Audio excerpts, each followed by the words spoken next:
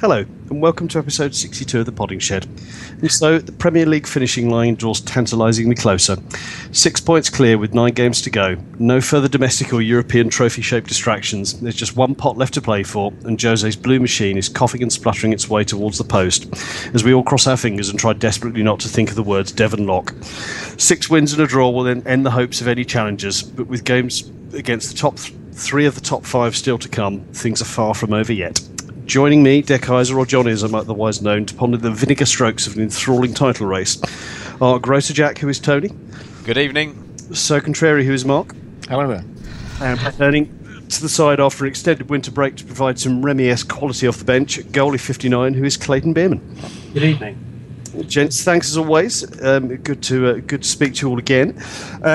We'll start off with Hull. The game itself was, if you could describe it as a roller coaster, then our back five's performance had a whiff of the big top about it, with full exploding clown car, doors falling off, and all the rest of it. Loic Remy made a rare appearance, and as so often been the case when he's turned up, provided the rabbit from the hat to deny Steve Bruce the point that he was clutching with his chubby little fingers. Mark, did you attend, or were you television? Television, right. Well, you can kick off then, because I saw very little of it. So off you go. Your thoughts on the game? So if I'd said I attended, what would you have done? I'd probably gone to Tony just to be contrary, but I might have been there actually. Yeah, no, I watched it on TV. Is Steve Bruce putting on excessive weight more than anybody else in the country? I mean, I'm trying to watch my figure. I'm about the same age as him, but he's really packing it on, isn't he? He doesn't look like a picture of health, I have to say. It's the very ruddy face, which I'm sure with the pressures and strains of being on the touchline and football management in general, it can't be a great combination, I would have thought. Also, if I was getting that large, unless I was popping down to Lidl, I wouldn't put my tracksuit on. It doesn't look good on a man of that age, does it? You would think. Why can't he wear a Wenger type coat with a zip up and sort of generous front? It would just hide it all. I personally would have thought that even if it's when it's Hull, with the Premiership manager salary, one could find a decent tailor. I'm not actually sure if there is a decent tailor in Hull, but I'm sure. I doubt it. No, I better not be too rude, because Steve is one of Jose's favourite managers in the Premier League, so I better leave him alone. But it was a stressful game. Actually, would we want it any other way? I mean, if we won the first yes, 30 games of the season 5-0, and we just knew before we turned up we're going to win 5-0, we wouldn't bother watching football, would we? That is true. The whole joy of watching sport is the uncertainty. And Chelsea are doing their utmost to give us the maximum level of uncertainty. So we have to be grateful for that as fans. Glorious unpredictability, as I believe Mark Worrell terms it. So we are going to stumble our way along, but I think we will just stumble over the line. We'll just get our noses in front. Actually, it reminds me of a story of who's that commentator, pundit, who we don't like, who played for Aston Villa? Andy Townsend. I'm so glad you mentioned a club, because it didn't narrow it down a great deal. Yeah, he told a story once where he was running down in front of the old West End, and the referee blew up and gave him offside, and he shouted he was really near the fans on the edge. He said, "I was never offside," and the fans shouted back, "No, you wasn't, Andy, but your nose was." He has got quite a large nose. That's what we need. We need someone with a big nose out in front, just to get us over the line before any of our competitors. I think it's a very reasonable point. I think that covers it from my perspective. Yeah, it looked. After we'll get on to Southampton shortly, but it looked like the second half of Southampton, I thought we were exceptional. It just didn't quite happen for us. Looked like we'd picked up where we left off. 2 goals in the first 10 minutes, and it had all the makings of another Swansea away, which is the last time we really played, well for the majority of the game. And then all of a sudden it went horribly wrong. It sort of feels to me as though managers have been sitting there with their DVDs of Chelsea's previous games, and they've looked at our back four and and decided they know how to get at us, and we just make hanging on to a lead look very, very difficult. Tone, your thoughts? It's what's funny is the fact that you basically covered 2 points that they covered on the Fancast earlier on. Did they? Yeah, Devon Locke, which I actually mentioned to them. I don't think they'd actually heard of it, some of them before, but we'll, if for those who noticed, a chap of a certain age, don't yes, you? Absolutely. That's an inferior show, though, isn't it? I can't say anything against David Chidgey. He's been very good to me. No, I mean they just do it in a studio. They don't do it like us in a wind tunnel. Oh no longer. Now they now do it in his flat, I believe. Yeah, it's in Chidgey's basement, and that's not a euphemism before anyone pipes up.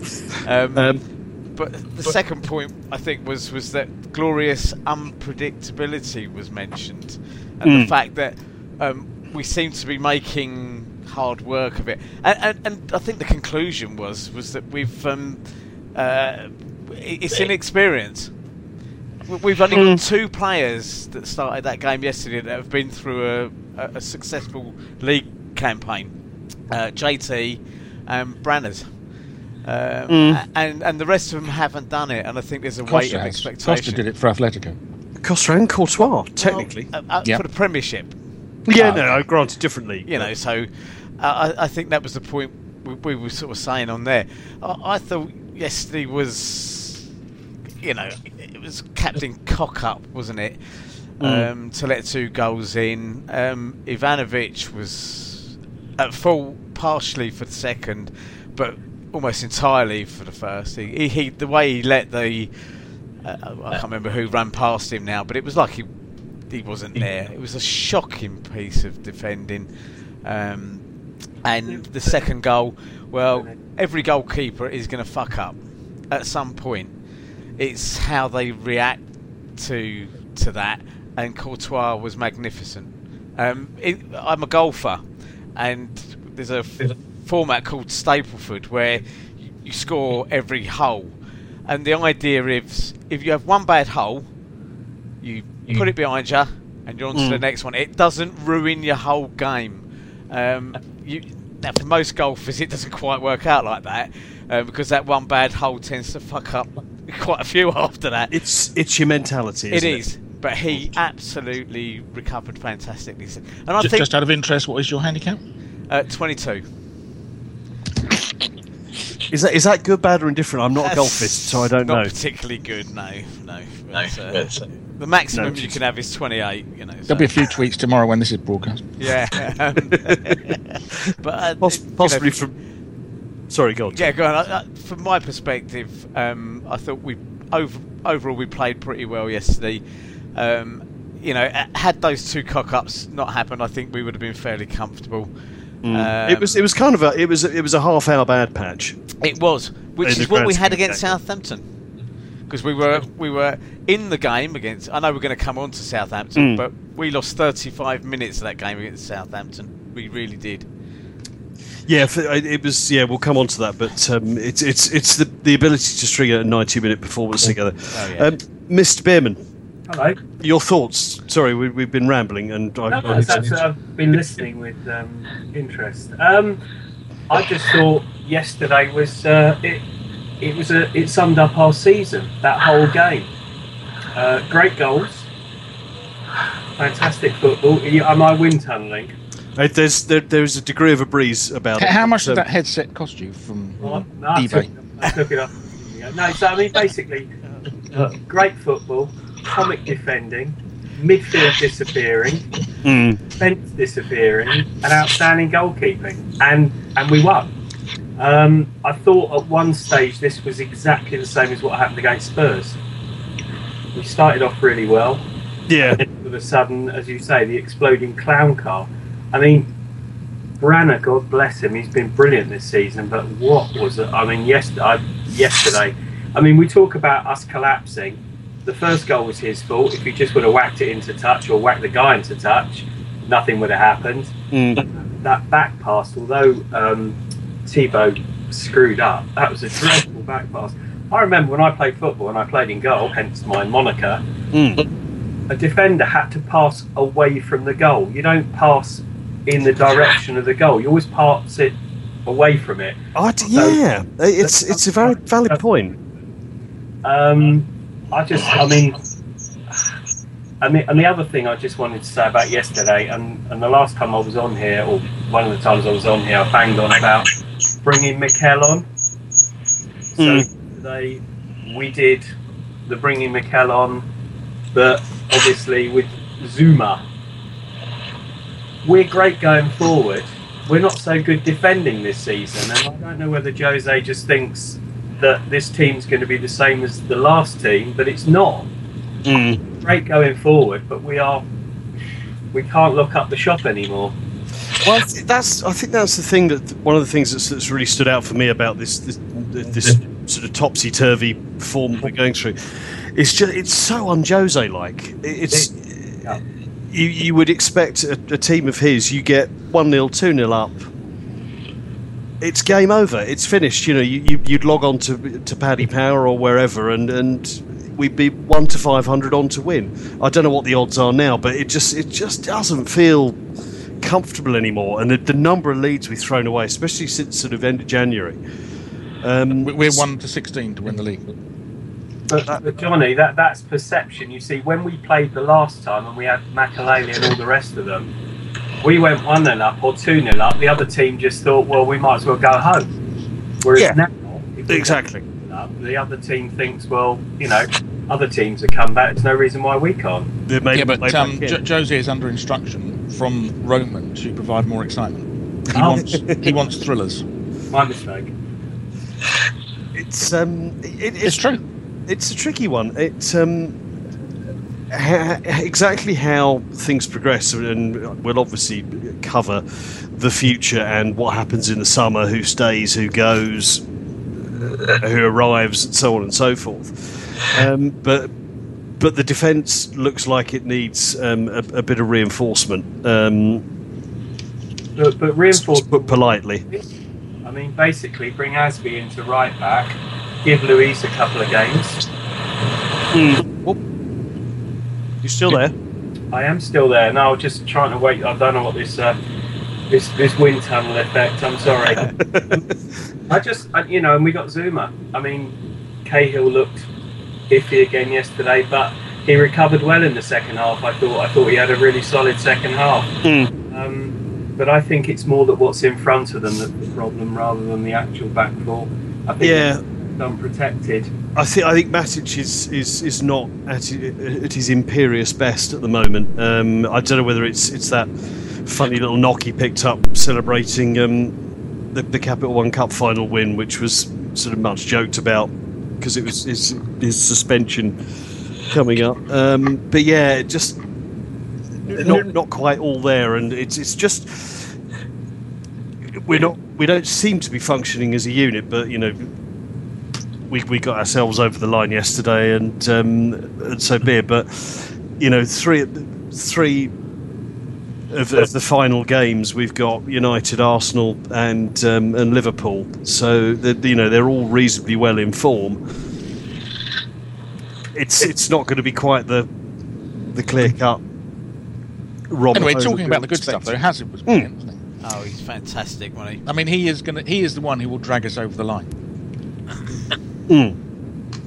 But we I've moaned about this before, but we have arrived at the point where we were last season, where we're just relying on him now, which we shouldn't be. Well, every team relies on one player. Napoli relied on Maradona. That's true. Barcelona wouldn't be the same without Messi. Liverpool wouldn't be the same without Gerrard. Exactly. Yeah, I know it's a fact, but I would like to see us be a little bit more consistent all over the pitch. But however we get there, it doesn't matter. But yes, actually, talking of Gerrard, at least his suspension will be over before they play us, and so we've got more chance of winning if they bring him on. Yeah, this is true. Well, there was a brilliant point from the esteemed Clive O'Connell on Twitter tonight, where he said that Liverpool decided not to appeal Gerrard's red card just in case it was rescinded. A perfectly reasonable comment by the driver. I think it's late in the season. Hopefully we've got 2 weeks off. It's obviously international break, which can mean any number of things. But we cross our fingers and touch wood and hope they all get back in one piece and I won't say rested, but we shall see. We shall see. Do you want to talk about Remy? Yeah, I think we should. He's not really getting a fair crack of it, and I'm not entirely sure what the chap needs to do to give more proof that he needs to be on the pitch more often. I don't know. I mean, I was absolutely delighted when we bought him. I thought absolutely brilliant backup, fantastic, and yet not getting much of a goals to game ratio is just extraordinary. Yeah. No, I mean he does the business when he gets on the pitch, and ultimately responsible for 3 points. He nearly scored against Southampton. He had a shot cleared off the line. Yeah. So I don't know what more he has to do, to be honest. Tone, are you a Remy fan? I'm a big Remy fan. I think he's a terrific backup, and in fact, I'd like to see him and Costa on the field a bit more. And I believe that was the plan yesterday. Was that he was going to come on and play alongside Costa until Costa indicated that he didn't fancy a trip to Spain next week. I'm with Clayton on this one. I don't know quite what he's got to do, and it'll be interesting next season because we're almost certainly going to lose Drogba again, I think, and we need a third striker. I think you know my views on what we should do with that, but I'd quite happily keep Remy there. There seems to be a thing that we as a club can't keep 2 or 3 really good strikers happy, but other clubs seem to manage it, don't they? Well, it's tricky. It depends, because we're sort of very much sort of wedded to the lone large chap up front doing stuff, and it's tricky. It's I personally would be very happy to see Remy as kind of second, and then it opens up the whole can of worms. But perhaps Bamford back in third slot. But the lad's got his career to think about. Does he really want to come back after 3 seasons of regular football to get half a dozen cup games and the odd appearance off the bench? I do see that argument, but we'll never know. He could be our next or the next Harry Kane, and that's true. But I mean, just in terms of from his own personal point of view, does he think, okay, I give this a crack, or does he think, actually, you know what? If he's got anything about him, he should, because ultimately he's never going to get called back as the next top line striker, is he? He's not going to get that chance with anybody else, and if he does, it could just end up with another kind of Lukaku who thinks, well, I'd rather play over here, then at least I'm getting a game. And I think it's better to bring him back, and I think you could quite easily argue that he could be tried for the first half of certain games and build it up. I mean, we just seem to have lost that capability to not only develop. Well, we develop them, we take them up to the line, and then we do nothing with them. And he's, I mean, this is, who was he with 3 years ago? But he's been with Derby and Middlesbrough, and he's scored with all of them. And I'm not saying he comes back to replace Costa or whatever, but he'd be a good option from the bench. And surely, if he's got anything about him, he would look at that and think, yep, that's where I want to be. That's where I'm going to learn. I just think we wanted to talk about the youth or whatever, but we've had an academy for 10 years that's turned out nothing for us. Well, it's turned out profit ultimately. Well, profit, yeah. Okay. Which I think is let's all be brutally honest about this. That seems to be pretty much the primary reason it's there. It's an income stream that helps us with financial fair play or whatever. I'm not suggesting that's right, but that's pretty much what it's there for. If you get the odd one here or there, wonderful, but that's really clearly not what it's aimed at.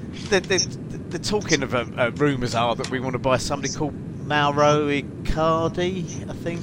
This is yet another player I've never heard of that we'd bring in to potentially be our third striker when we've got a young lad that's out there that we could bring back that's ours.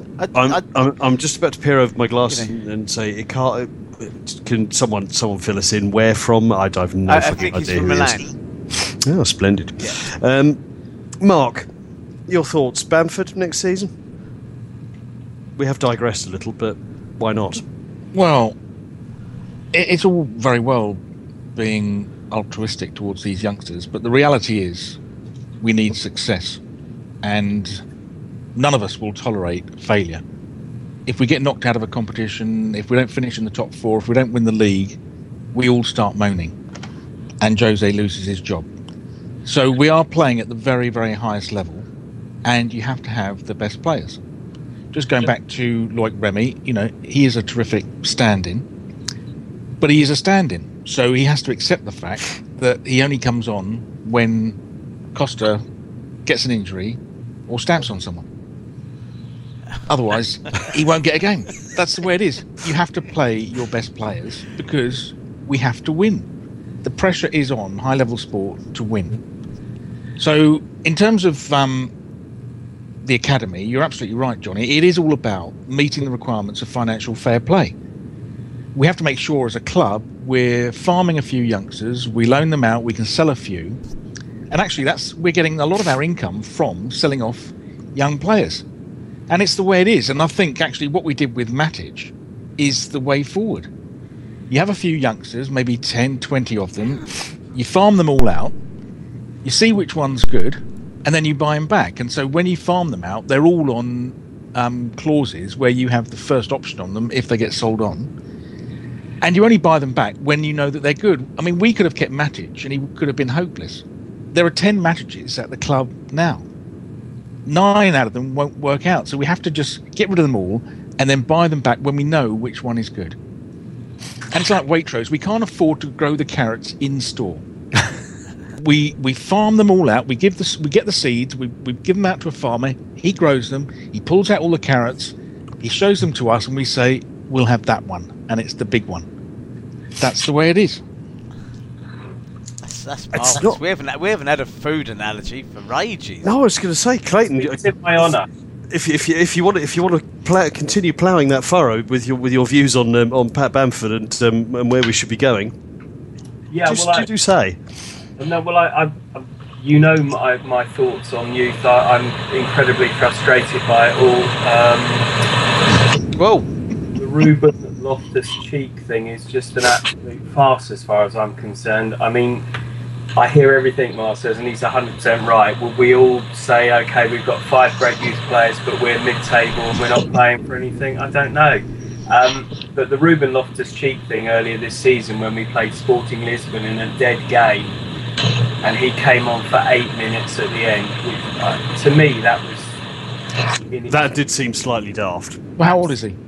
What, sorry? How old was he at the time? I think he's 19. Yeah, 19, 20. He's 19. He looks a unit. He really does. I think this season's been difficult because we haven't had, certainly since January, we haven't had any games where we have been cruising where we could bring kids on for 20 minutes, half an hour. But we have had the cup games that they could have played in, which they didn't. I think Bamford will come back, and I think he'll be on the bench. I do think that. It's a tricky one. So in terms of the wind tunnel noises, sorry folks, I'm not sure what technical gremlins we have, but hopefully you can hear everything okay. Technical gremlins are that we're cheap. This is of course true. No, it is worth doing some research on Google when you listen to this to find out which headphones you can get that do give wind tunnel effect. I'm sure you have to pay extra for that because most of them you have to do a multi-headset comparison on some site. Do you think Beats by Dr. Dre do have this sort of stuff? I'm curious to know. You can't go wrong with Sennheiser. And That's what I say. the string would be perfect quality. Well, what brand of headset is it? I don't know because I sort of haven't finished writing it on the side yet. So Okay, it's an unbranded set from Lidl. it's unbranded. Yeah, the man in the pub said they'd be fine. Oh dear. By the way, I haven't worn them throughout this broadcast, so that makes them even better. Ah, splendid. Well, listen. It's. I suspect more will become clear as we progress towards the end of the season, and I think it's something we will touch on. But Jose, as we know, is a man who, like Mark says, we want success. He generally delivers success wherever he goes, but he's not widely renowned for bringing young players through and building teams. He tends to come in, sharpen up the side that's already there, add a couple, and frankly, beyond that, no one knows because he's never stayed anywhere long enough to show what else he may be able to do. We'll move briefly on to the Southampton game, which I thought the first half we were absolutely all over the show. Second half much improved, and I think we were probably quite unlucky not actually to nick all 3 points. It should be noted. I think the aforementioned Chidge said this. Southampton only conceded something like 7 goals away all season before they came to the Bridge, so they are a formidable unit. And it was one of the best games of football I'd seen at the Bridge for a while, actually. Forster had an absolute stormer in goal against us, as is often the case. Tone, your thoughts on the Saints game? Most enjoyable one this season for me. First 10 minutes I thought fairly evenly matched, and then we scored. And then, Christ, we were hanging on, weren't we? They battered us. They had control of the midfield. The little fella, Mane, is it?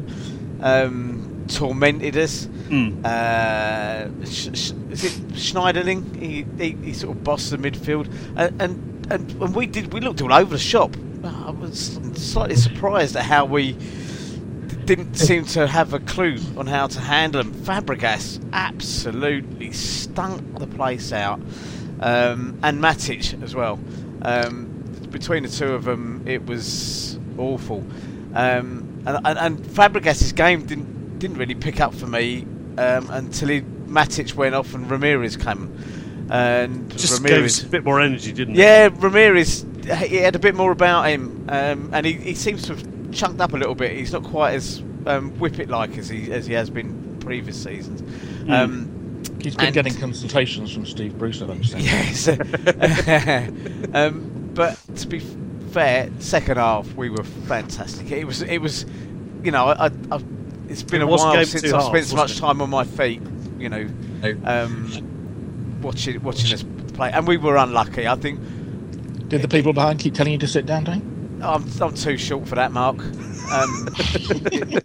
Their seats would have to be lower than mine, and even then, I doubt I'd get in their way. I think wonderful bit of self-deprecating humour there, Tone. Well done. But they are. It was fabulous to watch, and if Courtois was man of the match first half, Fraser Forster was outstanding second half, and again everything was being unlocked by Hazard, and we were desperately unlucky with Remy getting saved off the line, and fantastic. And it was one of you walked away from and thought any other day we'd have been 4-1 whatever, but it wasn't to be. And it's fair play to Southampton, for a team that, let's face it, most of us thought would be in the relegation zone after what they lost last year. Koeman has put together a very tidy little side there. They're a curious one. There's obviously something to being someone there doing something very right down at St Mary's, because it was they booted out Nigel Adkins, and everyone threw their hands up and went, "That's madness! You can't do that. Oh, you've ruined it. It's all going to fall apart." They went from strength to strength under Pochettino. He disappeared, and I mean, I have a good mate who's a Southampton fan, and we sat in the pub at the beginning of the season. And he said, "Bloody hell, 15th, I'd take it now." Yeah, and lo and behold, off they went. Well, they're following the Chelsea model, aren't they? Are they? Yeah. Changing your management breeds success. Yes, I suppose so. True, we've had frequent managers. Compare us to Arsenal. Southampton have had frequent managers. They're on the up. Sacking your manager is a good thing. It's difficult to argue with that logic. Well, we have the evidence. No, Well, it's true. yeah. It's true. It's a very valid point. Clayton, you enjoy? I didn't catch up with you two chaps as usual at half time, but enjoy the game. Yeah, I thought it was great. I thought they were the best team that played us in the league at Stamford Bridge. You guys have said everything about the way the game went. It was, going back to the youth analogy, it was interesting looking at that very, very good left back that Southampton have got. I thought that the second half was the best I've seen us play in ages. Absolutely superb. But I really can't let this go without mentioning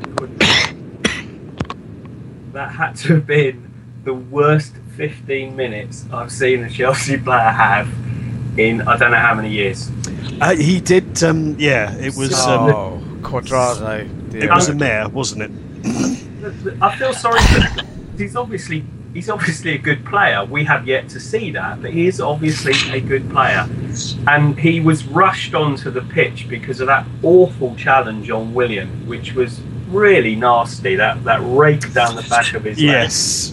And Quadrado hadn't obviously warmed up, but even so, crikey, I mean, I put it out there, if anybody wants to tweet you guys or me, just a 15 minutes as bad as that in a Chelsea shirt in the last 10, 15 years. I can't think of any. I'm struggling, I have to say, and it was one of those performances that just stood out as an absolute howler.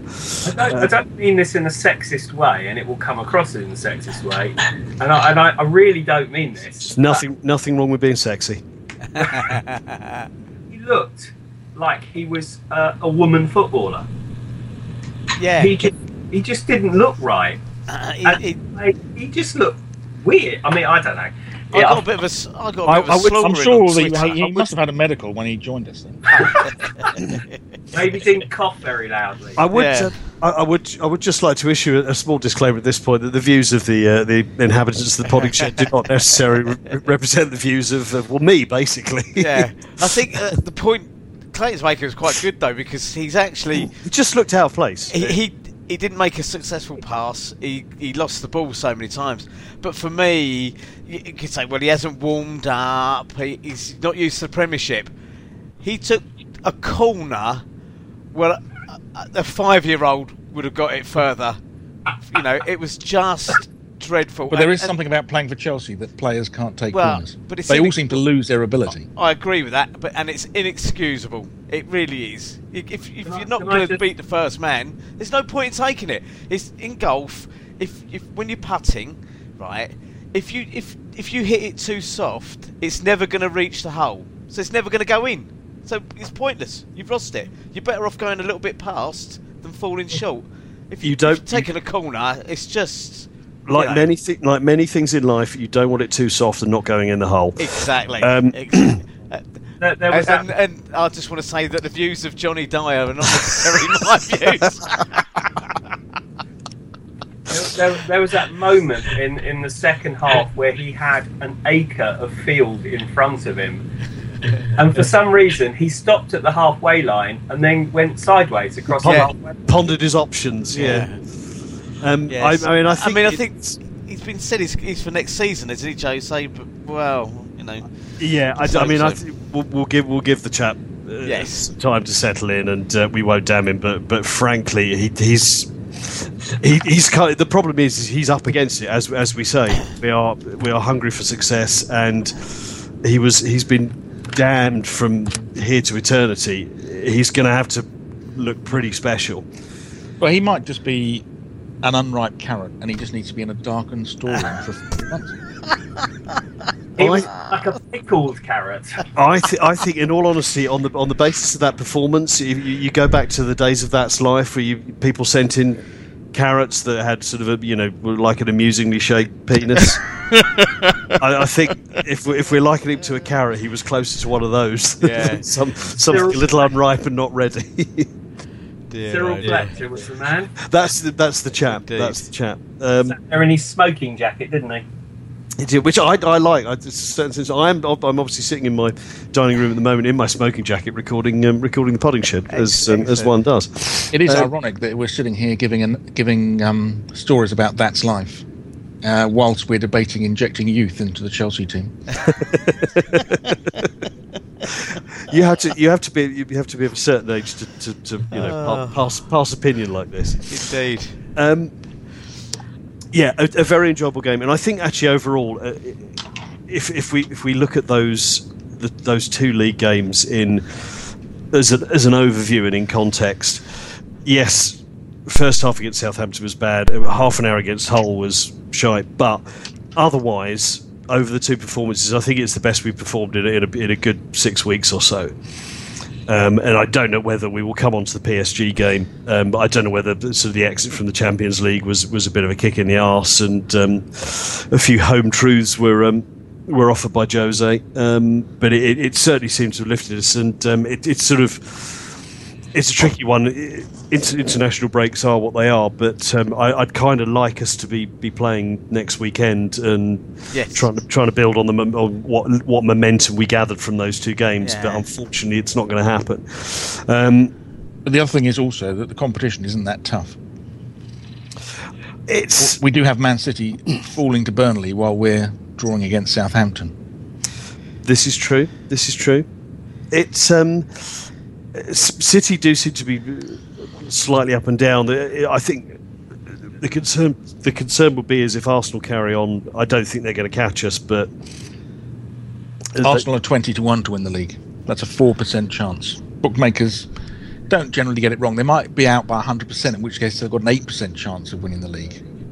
You don't seriously think Arsenal are going to come on strong towards the finishing line, do you? No, I don't. But they may still have a bearing on matters because we have to play them. Let's not worry about Arsenal. It's Isn't true. it typical Arsenal? There's no pressure on them, so they win game after game. That's Exactly. true. That's true. That's very true. Screw up. Yeah, it remains to be seen. But yeah, overall, I was actually quite pleased over the last two games. I think we had generally improved. PSG. Let's go back to the negative. It's how we're going to throw the stat out, and we shall discuss. Jose has now managed us across 5 Champions League campaigns. Each one of those 5 campaigns, we've gone out of the knockout stage, so a two-legged tie. So that's 10 individual games. In those 10 games, the PSG home game was the first time we've scored more than 1 goal in any of them. Now, we know that Mourinho likes a cautious away leg and basically plays the percentages in the Champions League, and I'm certainly not advocating making any changes, but I think for a club with the ambitions we have and, as discussed, wanting to win, da-di-da-di-da, that's shite. Johnny, is that correct? Because the only reason I say that is when we beat Barcelona at home in that amazing game, that was 4-2. Sorry, in the round that we went out in. Right. It's in the round we go out in. And the game was played on a Tuesday, and it hadn't been raining for 2 previous days. No. I think it is a perfectly valid. It's a valid question to ask. In the round we've gone out in, we don't score enough, which I know is an obvious thing to say, but given the players he's had at his disposal, is that good enough? Have we ever lost any of those games, or have we always gone out on an away goals kind of thing? Well, let's have a think. I mean, Liverpool. We went out to Liverpool. Penalty, Yeah. away goals. Penalties and an away. No, Didn't we have a 0-0 up there and a 1-1 at home? no. Actually, was it the Luis Garcia ghost goal in inverted commas? I think we drew 0-0 at the Bridge. Yeah. And they won 1-0 up there. It's just, for me, it's just kind of a bit poor. I really don't see. And to kind of add to that, the PSG game itself, they were a decent side. There's no question about that. But they played for an hour with 10 men, and it's other things that are so un-Mourinho-esque that come into it. We concede 2 goals from set pieces. I mean, that's just. When was the last? There's a question. When was the last time a Mourinho side conceded 2 goals at home from set pieces? Yeah. It's just. I just think it's a really poor record for a man of his calibre in a club without aspirations. Is it weight of when he won the expectation? Champions League twice with Porto and Inter Milan? Did they do it in the same way? To be honest, I think it's similar-ish. I mean, Inter were a classic. They contained, they broke. He won it on that. I mean, I think it was. Smash and grab, yeah. Yeah, but Tone, I think I remember having a conversation with you about I think it was the semi-final Inter against Barcelona. Yes. It was the most Mourinho-esque thing you've ever seen. I think Inter had played about 70 minutes with 10 men, and just sat there and sat there and sat there, and Barcelona could have played all feckin' night and into the week after, and they wouldn't have got anything. Yeah. It was just very, very Mourinho, and I think it's. We all know the Champions League is this sort of strange combination of luck, the draw, this, that, the other. It's almost like there's too many variables. If you're waiting for the percentages to fall right and your luck to run, it's just I don't know. Think my point, or the disappointment for me, I'm not massively disappointed because I want the Premiership first. And it's been way too long for that. But in this particular case, it was the most un-Mourinho-esque thing about it was the kind of damp squib nature of it. It was just all a bit sort of like meh, really. Now, people who've criticised us for drawing with 10 men have got very short memories, because we did a very similar thing to Barcelona in the Nou Camp, and we were by far not the better team that night. They absolutely battered us, and we were more Mourinho-esque that night when Di Matteo was in charge. But this one was more. There was a. It just felt apathetic. It just felt like the players. There was no snarling apart from the end when Costa put on a bit of a cameo snarling bit at the end. But the rest of it was... Mourinho had a point. They were down to 10 men, and we didn't seem to know how to cope with it. Whereas if we go down to 10 men, we tend to play better. It's almost like we go a bit gung-ho. Oh, right, bollocks to this, we're going to go out and do this. So I think it was just one of those nights. And I mean, I think, actually, just... Sorry to come back to a point you made earlier. It's maybe the experience. Yes. Is that there's just maybe not the sort of the level of experience that we've had in previous sides that just kind of didn't know how to handle it. Yeah, and they seem to give in. When was the last time you saw us give in? Really give in? It wasn't. You were waiting for another gear that didn't happen. Never quite arrived. And as I said before the game, yes. I felt no better about being at 1-1 than I did losing 3-1 the previous year. No. And actually 3-1 is a bit easier for us because we know what we've got to do then. And you've got no expectations either. Well, I did have expectations, but at 3-1, you expect us to go for it. And I think we're probably better off doing that. Yeah. I just thought that the one thing for me was that we didn't seem to know what to do. When it was 0-0, as far as I was concerned, Mourinho was just happy for it to be 0-0. Yeah. And when they player sent off, that made no difference whatsoever. He thought, fine, we'll still go for 0-0. Yeah.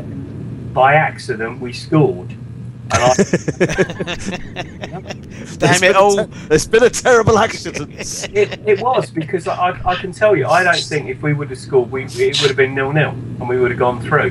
I just people are reading, I think, too much, and not you guys, but just generally. There's all this sort of wailing and gnashing. We just played badly. Yeah. It happens. We just didn't play very well. It was one of the first times I've ever seen Mourinho not be able to do something about a game. They went down to 10 men and he didn't seem to know what to do. We could have brought on another attacker. I mean, the substitution to bring Drogba on instead of Remy for extra time was mental. Because, you know, you've got 10 men, what do? You run at them. Remy's got pace, you run at them. Drogba was brought on maybe to defend, I don't know.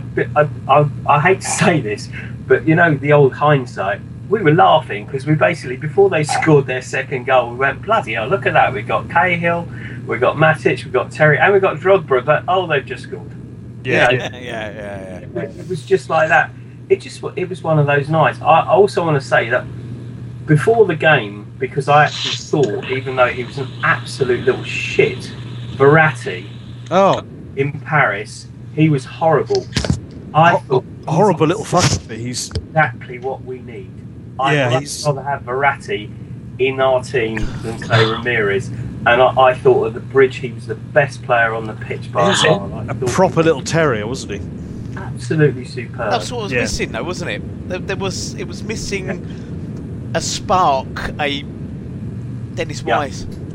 You know. Yeah. Well, it's an interesting point, just again in terms of experience and so on, because you know who pops up and makes the difference.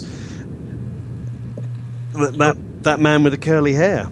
Well, that man that Tony and I wept when we sold him, said we didn't want him to go.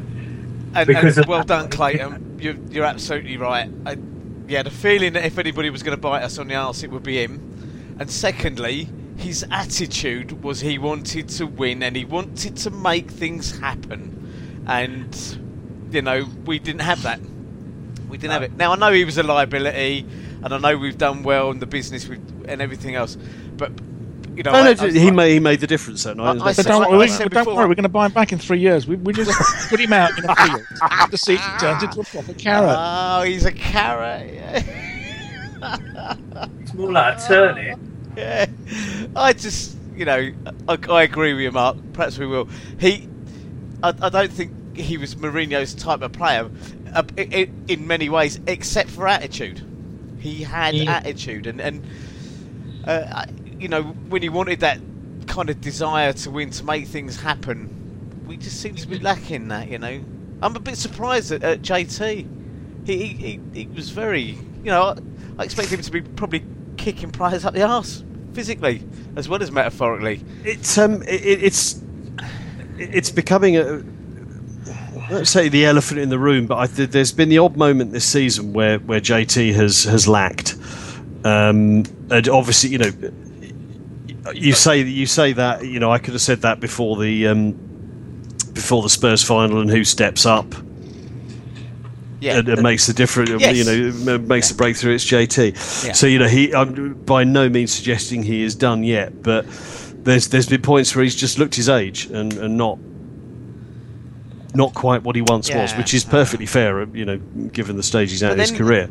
With the level of talent we've got in that team, you expect somebody else perhaps to pick up the mantle and take it forward. I guess you probably had Lampard before, who was a vice captain and could probably in a slightly different way make something happen or cajole the players or whatever. And if you're not getting it from JT because he's become introvert for whatever reason during the game, there should be other players out there who are taking chances or whatever. You know. You're right. I mean, I think the thing that you know, in years gone by, we've been very fortunate with the number of leaders we've had. You know, there's a point where you know you had Ballack, you had Lampard, you had Terry, you had Drogba. You know, to an extent, Cech. You know, not just a spine of great players, but a spine of natural born leaders who will, you know, you've just got that ability to sort of lift people and drag them through, and I think perhaps you're right. Is maybe there are a couple of them lurking within our ranks somewhere, but sometimes it maybe just needs maybe it needs, to put it out there, maybe it needs JT to not be in the team as regularly, so someone else can step up and be the big mouth and that does the shouting and the ordering about and lifting people up. Yeah. I think the person who probably is the best person to do that is Costa. But I'm not sure where he is linguistically. Yeah, the language thing may be an issue. And because it's a brilliant point. I mean, I suppose that PSG game more than any other showed that there was nobody willing to take that game by the scruff of the neck and say, this is ridiculous, we're playing against 10 men and we're being bossed at home. And there wasn't anybody who was angry enough. There wasn't anybody who basically got, I'm not going to take this. I'm going to start kicking people. I'm going to start pushing people. I'm going to start winding them up the same way they're winding us up. But, it's the sort of thing, isn't it? The sort of thing that you'd want Fabregas to do. I mean, Brendan Rodgers said as much about Liverpool yesterday. They didn't lay a glove on Manchester United in that first half. Yeah. Now, Gerrard came in and went a bit over the top, let's be fair. Literally. But you could understand why he did it. Because he wanted to drive the team on, get some spark going, get some anger in the game or whatever, and that's what we lacked. We didn't have anything. I'm not advocating someone coming and getting a red card, but as you said, some anger, some rage, or some. It needed your Howard Beale, didn't it? Yes. Yeah. I'm mad as hell, and I'm not going to take any more. Exactly. That's basically what we're saying, I think. It's interesting. The development of the team over the next 2 or 3 seasons is tricky because we're losing leaders as we go along, and I think the other part, I can't remember who made this point on Twitter, but it was a very valid one. It also makes you, because this is the point in the season where Frank was, in his prime, was really starting to power on. The goals were coming. He just got, after Christmas, he just got better. Do you know how many goals our midfielders scored this season in the league? No. How many do you think? Well, Hazard's got 16, hasn't he?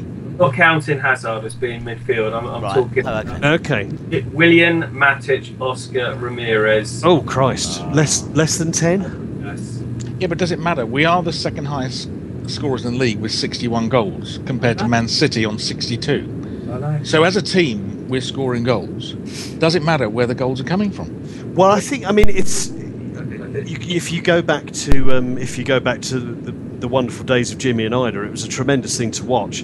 But if you stop them, you basically stopped us. And maybe if that's, I don't know if this is where you'll go with it, Clayton, but if you stop Hazard, which is admittedly rather a difficult thing to do, if you stop Hazard and Costa, we're slightly running out of options. Well, I think that's one thing. I think I'm just being greedy because, as you say, we've still scored 61 goals. And I did a bit of research in the 2005 and 2006 seasons.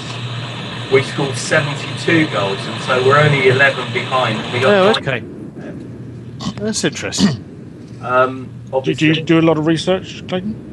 I did a lot of research, not on headphones. No, so I was beginning to wonder that whether you research many things when you make purchases. For but no, I just thought. I mean, we've had 12 goals from midfield.